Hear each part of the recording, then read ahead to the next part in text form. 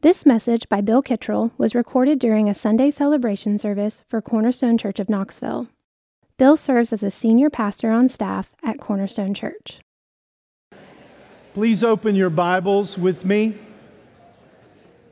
to Matthew chapter 5, last week's text. We're looking at this week. Awkward, confusing. Welcome to Cornerstone. Matthew chapter 5. Our text is verses 13 through 16. I'm going to read for context a couple verses at the beginning of chapter 5. So we'll look at Matthew 5:1. This is God's Word. What a gift. The words of the Lord Jesus Christ. Verse 1, seeing the crowds, Jesus went up on the mountain, and when he sat down, his disciples came to him. And he opened his mouth, and he taught them, saying, "Blessed are the poor in spirit, for theirs is the kingdom of heaven." And the rest of the Beatitudes are there. And down in verse 13 is our text. You are the salt of the earth. But if salt has lost its taste, how shall its saltiness be restored? It's no longer good for anything except to be thrown out and trampled under people's feet. You are the light of the world. A city set on a hill cannot be hidden. Nor do people light a lamp and put it under a basket, but on a stand, and it gives light to all in the house. In the same way, let your light shine before others, so that they may see your good works and give glory to your Father who is in heaven.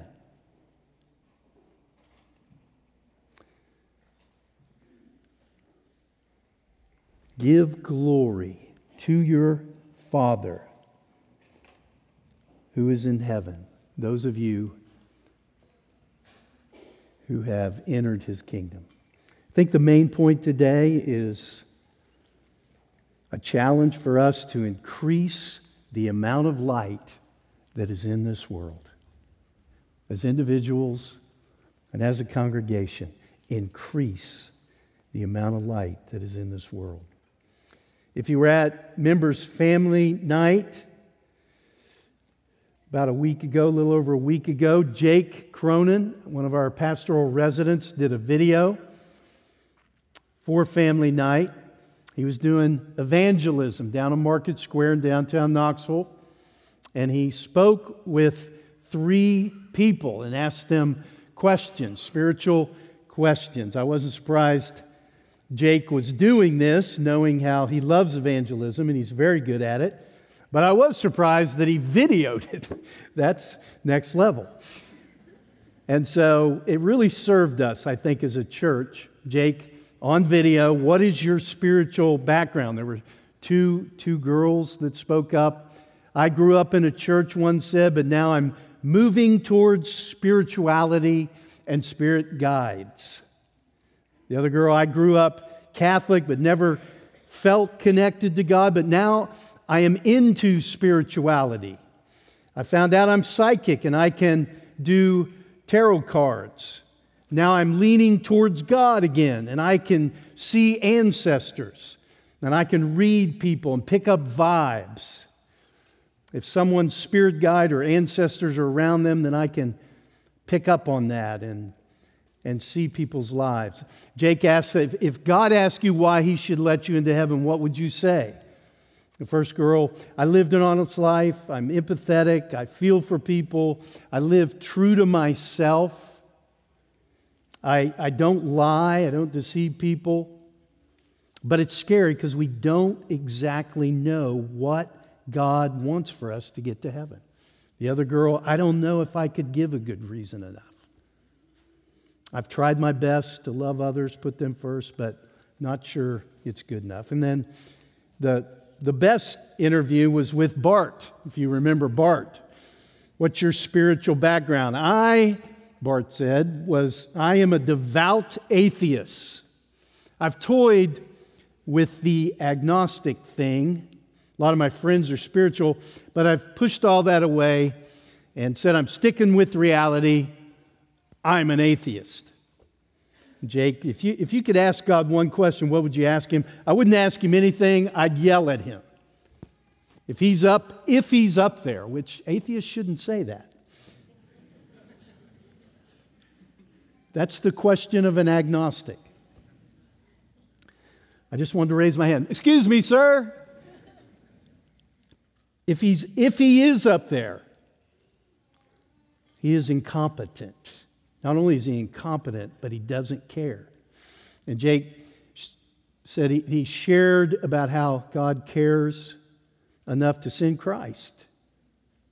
He cares for us and loves us. And Bart's response was, I never understood Jesus. The way they make him out to be is that he's righteous, that he's one of the key figures in human history, but he says that only through him you will know the truth. Come on, Jesus. You had me until you said that. There goes your humility. Jake said, I shared why Jesus says that. I brought up the 10 Commandments. And Bart responded, said, the first command says, no other gods before me. One thing you realize is Bart had done his homework. Come on, is he that egotistical? No other gods before me? Or is God so insecure that he's afraid another God will step up to be better than him?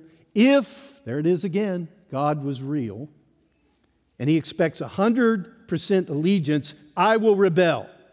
He doesn't get to make the rules. I have my own life. If God is real, he needs to find another way to communicate rather than being so authoritarian. I told him he might be surprised that much of what he thinks, Jake said, isn't in the Bible. And encouraged him to read Mark. And Bart said, I'll read Mark if you'll read Job. Job is a horrible book. God makes a bet with the devil in the beginning. Then Job cries out and says, why'd you do all this to me? And God says, were you there when I created the heavens? Oh, come on. And then he cursed God and said, what a stupid answer. Now, it surprised me because Job is the perfect book for Bart. He's missing the message. The message is Job really was blameless. There really is a Satan. There are other spiritual powers in the universe. The Lord is absolutely sovereign. The Bible gives no encouragement to the idea that God is anything but all-powerful, and Job doesn't say otherwise, which would have been a nice out. But the Lord does give sobering permissions, shocking permissions that we see in the story of Job. And the question the book of Job is asking, will Job turn out to be a true believer? It's a great book for Bart. It explains why sometimes people like Bart are allowed to live in the Creator's world if He's sovereign. And explains why the righteous suffer. Why does He allow this? So my question to the congregation is, how did you respond as you were watching these videos when Bart cursed God? Were you angry? Look, that video is a microcosm of the world we live in. Jake did us a great service. It was a great service. This is the world we live in. It represented our culture so well. He captured the darkness, the unbelief the need for truth, the deception, the lack of the fear of the Lord. It's where people are today, all around us in this little video. This is the world we live in. And Jesus says, you and you alone are the light of the world. Increase the amount of light. That's the word today. Jake and his friends, evangelists in our church, are going to be at a table in the lobby afterwards. They've got all kinds of materials and ideas and opportunities for you. If you want to get involved, they want to equip you so that you can increase the amount of light in the world. So let's unpack this text. The kingdom of heaven has come in the person of Jesus Christ, but where is his kingdom visible? Where can those living in this world see Christ's kingdom? Where can they find evidence that he really is who he says he is? That he does reign, that he is the Son of God? Only in you. Only in the poor in spirit, those who mourn over sin, those described in the Beatitudes, those who have entered the kingdom of heaven. That community that we're a part of, the true church, is this counter-cultural community where the reign of Christ is made obvious. They're different. They're different than the world. The world doesn't like it, which is why Jesus ended by saying you're blessed if you're persecuted because you're in the kingdom. And the question is, the world opposes us. How are we who are in the kingdom to live? And that's what he is answering. He uses two pictures, salt and light. There are 3 points today. First of all, number one, Jesus doesn't command you to be the salt of the earth. He teaches that you are the salt of the earth. He's not commanding you. This is not an imperative.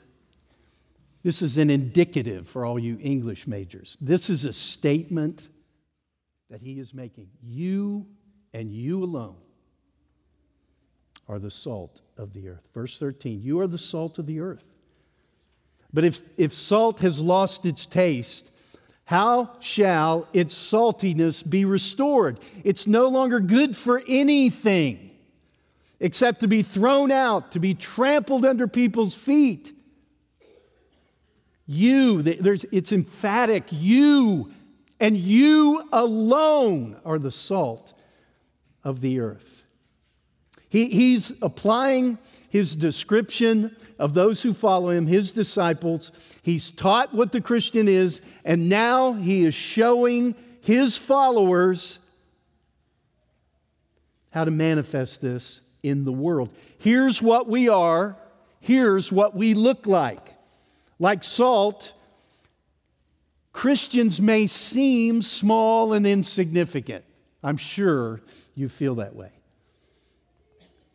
They may seem powerless compared to others in the society where they live, but like salt, they have this incredible ability to influence culture, every segment. Salt is cheap, doesn't have much value, but it has this unusual ability. That's what you're like, that far exceeds the value placed on it. In the first century, salt was vital. It was a vital preservative. Even in our day, salt is still used to preserve meat, to keep it from spoiling. Christians prevent the world from getting worse. Even though they're small, they're insignificant, they're cheap. There's a rottenness in the world. There's a tendency toward pollution. The world is heading towards being offensive, more and more offensive to God. The world is fallen, it's sinful, it's bad. Evan did a great job of pointing that out. Its tendency is to evil. It's like meat that spoils. It doesn't get better. It tends to fester. And the world will never see this because of the darkness. Martin Lloyd-Jones, he said, the surprising thing is that the world is as good as it is now. That's what's surprising. God made the world perfect, but sin entered the world and sin corrupts. And Jesus says, you and you alone are the salt of the earth. You're not like the world. And the business of the salt, which is rubbed into the meat, is to preserve it. It is so critical for our culture that we not be like our culture. You and you alone are the salt of the earth. We have to be in the world. We have to be salty if we're going to stop the rottenness. No doubt you have heard of Benton's bacon. If you live in Knoxville, Tennessee, it's ubiquitous in Knoxville. It's spread to other areas, and for good reason. It's good bacon. I was surprised when I first noticed Benton's. I'd go to restaurants and they would have Benton's bacon. I'd see it in a grocery store. I was surprised because I had known about Benton's for years. My family's farm, very close to where Benton's is located in Von Orr, Tennessee. I went there as a kid. My parents regularly went to Benton's. They had friends who would come in from out of town, and we'd go to Benton's. But we weren't there buying bacon. We were buying country ham. That's what they were famous for. This bacon stuff is Johnny-come-lately. Country ham, many of you don't even know what it is, sad to say, is the meat you see hanging from the ceiling that doesn't have to be in the refrigerator. It is preserved by salt. Sherry and I went to Benton's not long ago and actually ran into Mr. Benton. And when I said my family farm was on the Little T, he said, "You're a local. Nobody calls it the Little T." Then we started cursing the TVA together.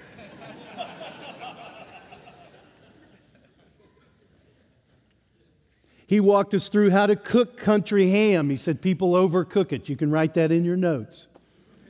It doesn't need to be cooked that much. Just talking about it made me hungry. I remember my mom making country ham and biscuits and red-eye gravy and mashed potatoes. And let's all end now and go to lunch, shall we?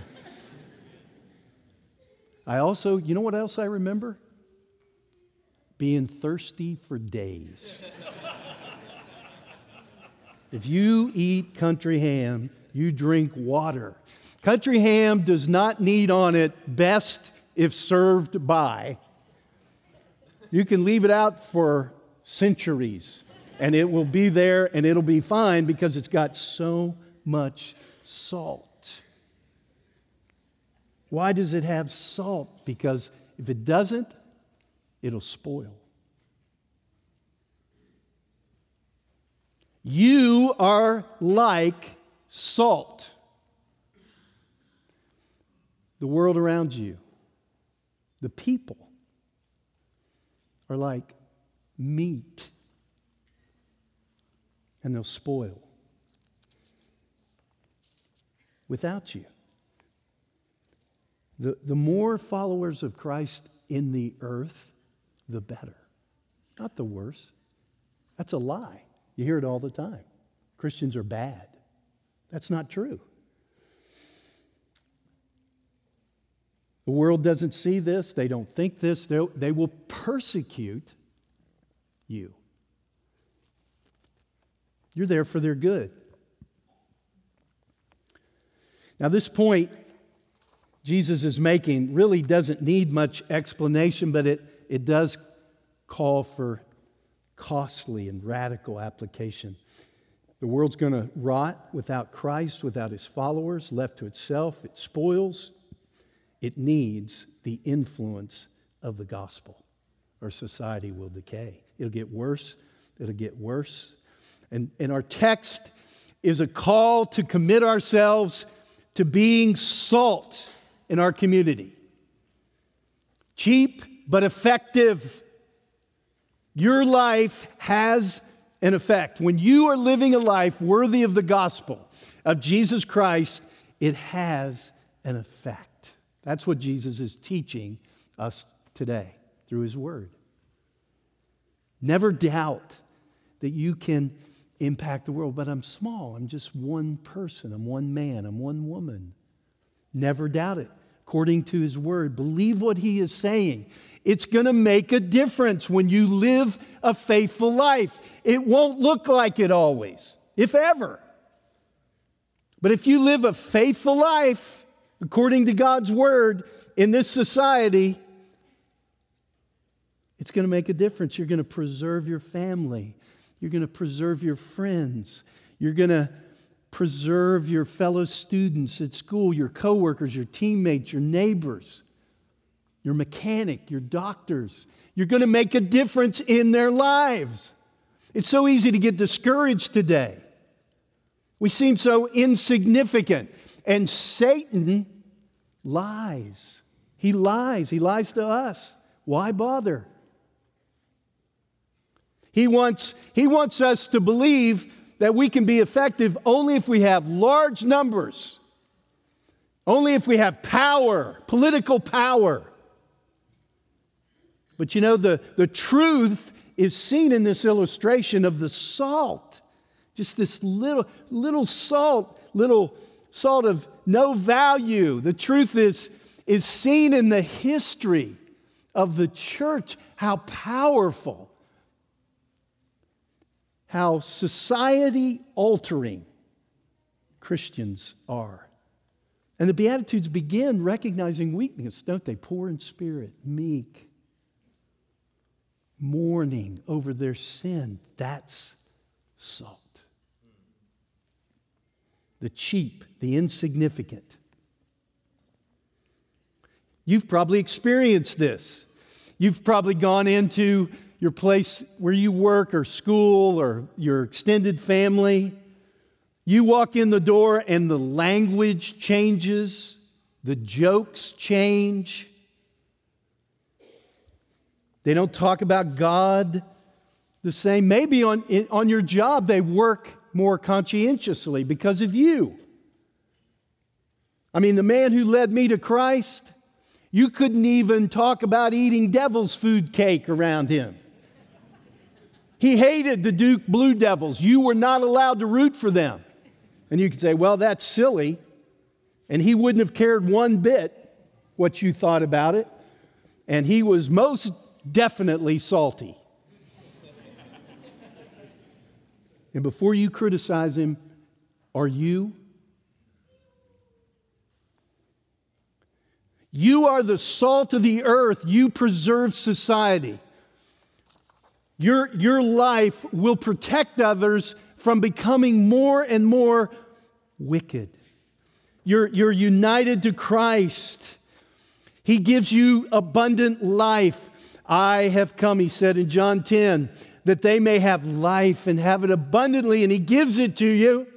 Not only does salt preserve, but it gives food flavor. It gives life flavor. Zest, one translation says. Imagine what it was like when Jesus walked in the room. No one ever added more zest, more flavor to life than Jesus Christ in his humanity. Oh, it was a good thing. Maybe you've seen the movie Ben-Hur. It made the year I was born. It won 11 Academy Awards. It's from a book written by Lew Wallace. And the movie is about this Jewish aristocrat who was forced into slavery unjustly.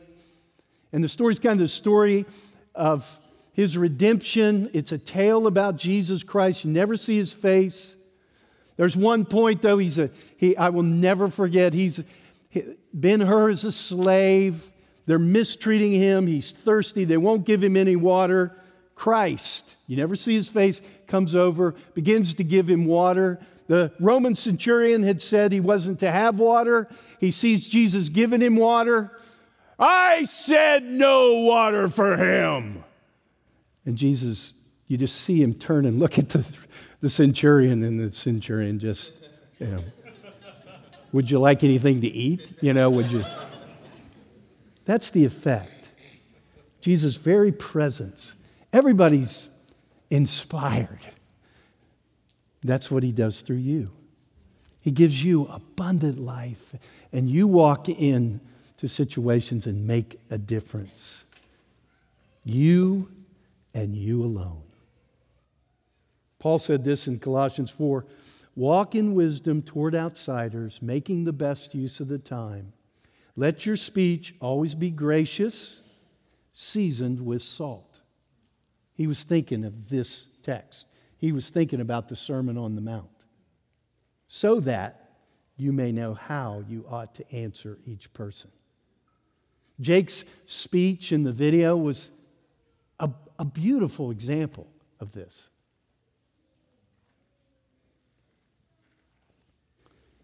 We make Christ known through our speech. We increase the light. Martin Lloyd-Jones says this, if the Christian church today spends most of her time in denouncing communism, that was the big deal back in the day. And so he's addressing this. Christians are fighting communism.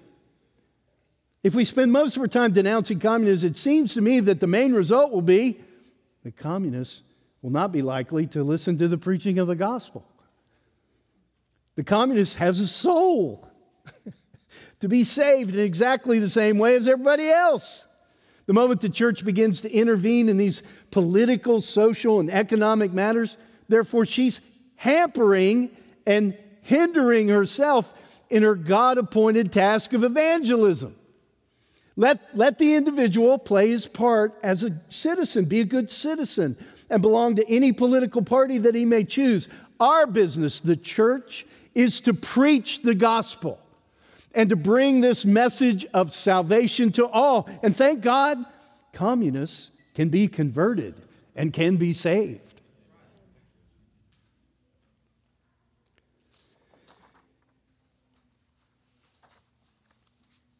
Verse 13, if salt has lost its taste, how shall its saltiness be restored? It's no longer good for anything except to be thrown out and trampled under people's feet. It's worthless. If we cease to be different, we cease to be salt, we cease to be followers of Christ. It's a good description of what happens when the church becomes worldly. It's no longer good for anything. It's always been a temptation. We need to be in the world, but not of the world. Many are drawn now to move out to the country these days for many reasons. We need to consider we're the salt of the earth. Proverbs 18 says, whoever isolates himself seeks his own desire. He breaks out against all sound wisdom. Jesus didn't pray that we'd be taken out of the world for a reason. He prayed that we'd be kept from the evil one while living in the world. Again, Lloyd-Jones, the Christian is not someone who lives in isolation. He is in the world, though he is not of it. And he bears a relationship to that world. In the Scriptures, you always find these two things going together. The Christian is told that he must be otherworldly in his mind and outlook, but that never means that he retires out of the world. The point isn't that you can't move to the country. That's not the point. The point is we can't isolate ourselves. You can isolate yourself in the city. Number two, a second point. Jesus doesn't command you to be the light of the world. He teaches that you are the light of the world. Verse 14, you are the light of the world. A city set on a hill cannot be hidden. Verse 15, nor do people light a lamp and put it under a basket, but on a stand. It gives life to the whole house. In the same way, let your light shine before others, so that they may see your good works and give glory to your Father who's in heaven. You and you alone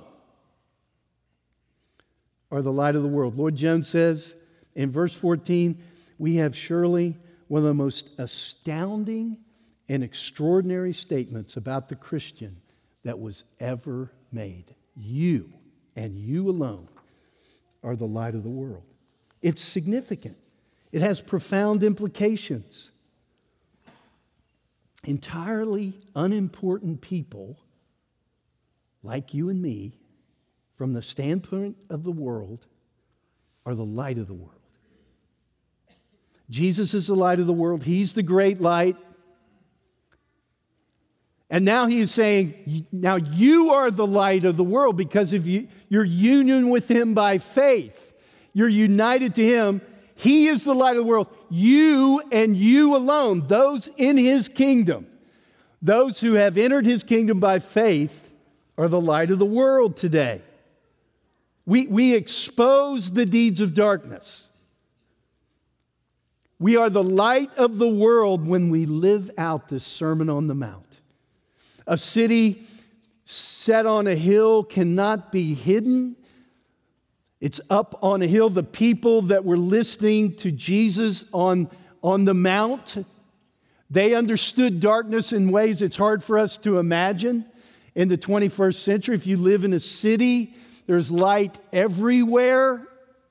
But if you live in the country, I grew up, my family farm was in the country. There were no cities, there were no houses. I remember dark. It's hard to find dark like that. But these folks understood dark, and they understood that a city, especially up on a hill, you could see it for miles.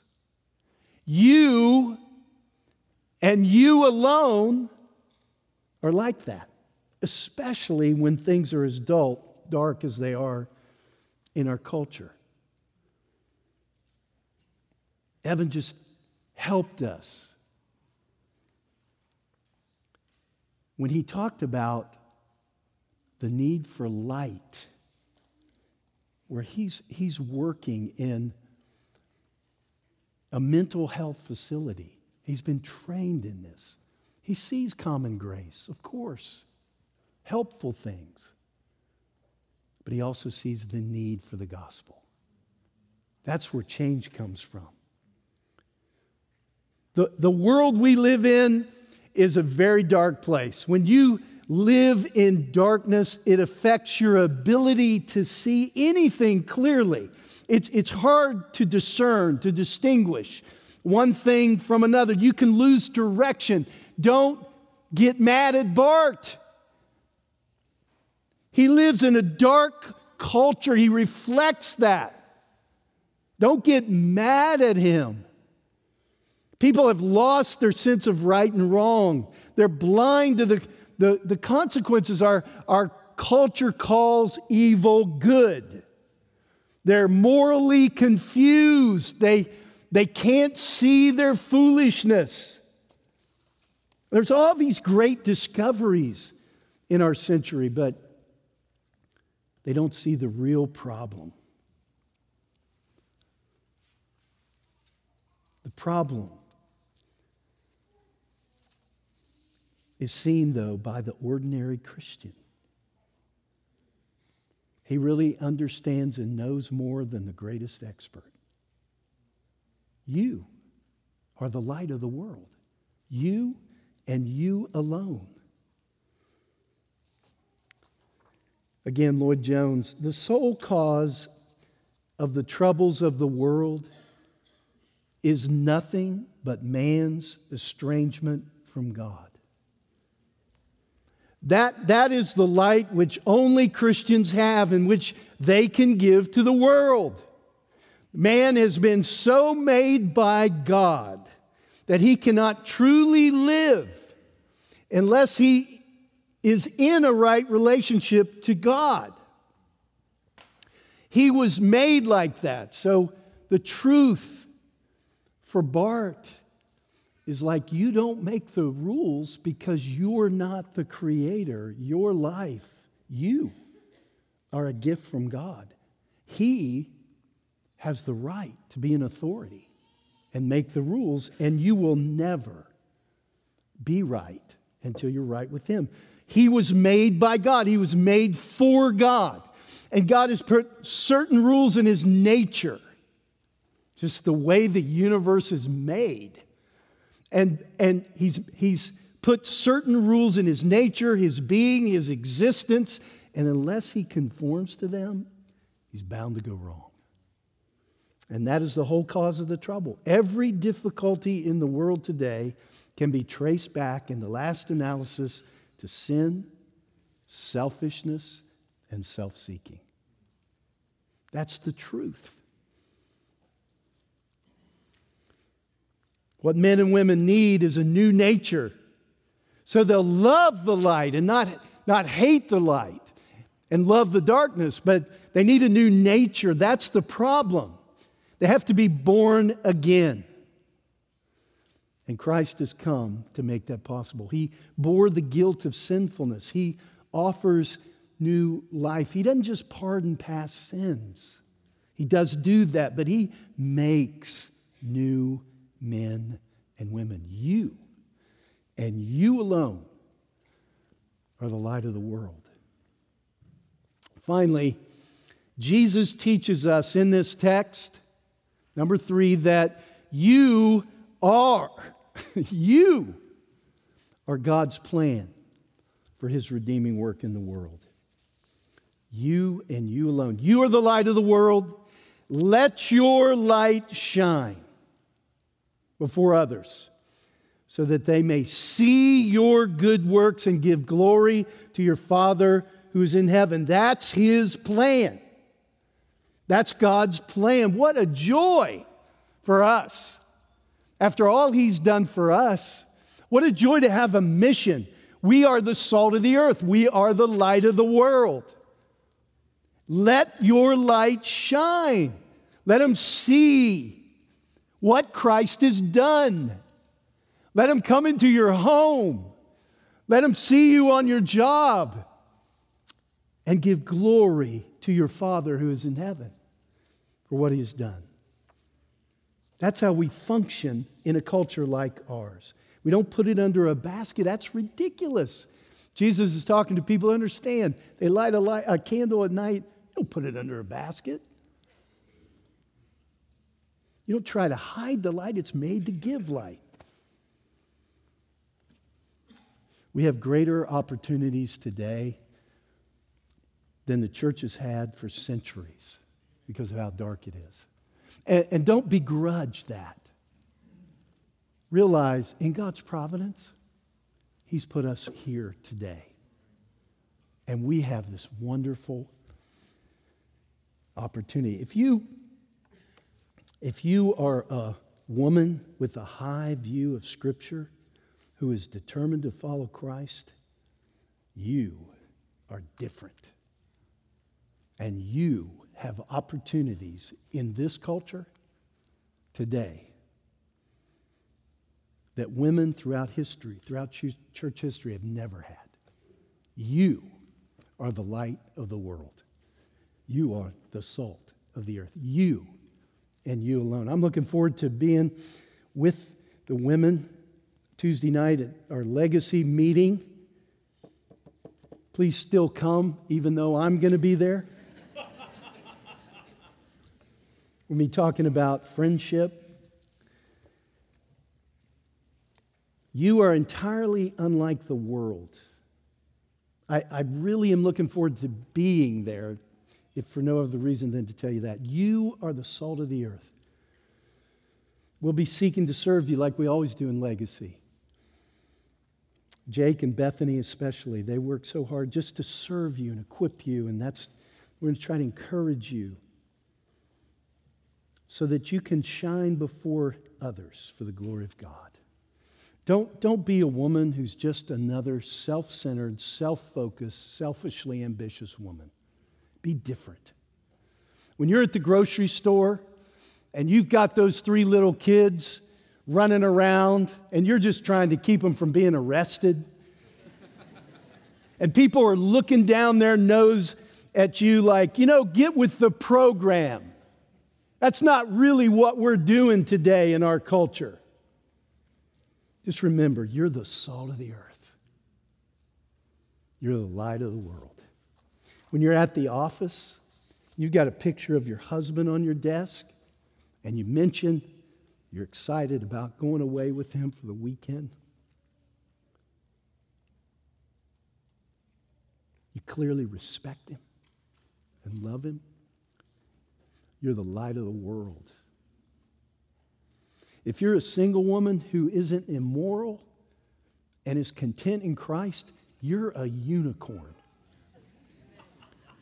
You and you alone are the light of the world.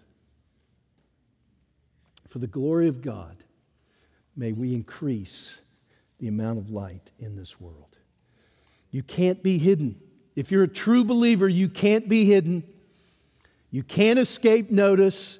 You will be salt. You'll be like a city set on a hill. Let no one tell you otherwise. You will be persecuted. Rejoice. You're fulfilling His plan of redemption in this world you live in. Let's pray. Father, thank you today for your word. Lord, we desire to follow Christ and to make Him known for your glory. And so, Lord, we pray that this text, Lord, would accomplish the purpose that you have for it, and that we as individuals and we as a congregation would increase the light in our community. That we would make the gospel known, that Christ Jesus would be known, that His gospel would be known, and that it would preserve and change people in our community for their good, Lord, and your glory. In Jesus' name, amen. You've been listening to a message given by Bill Kittrell during a Sunday celebration service at Cornerstone Church of Knoxville. To find out more about Cornerstone Church of Knoxville, visit us at www.cornerstonechurchofknoxville.com or call our church office at 865-694-4356. We'd love to have you join us in our mission to treasure, grow in, and proclaim the gospel of Jesus Christ.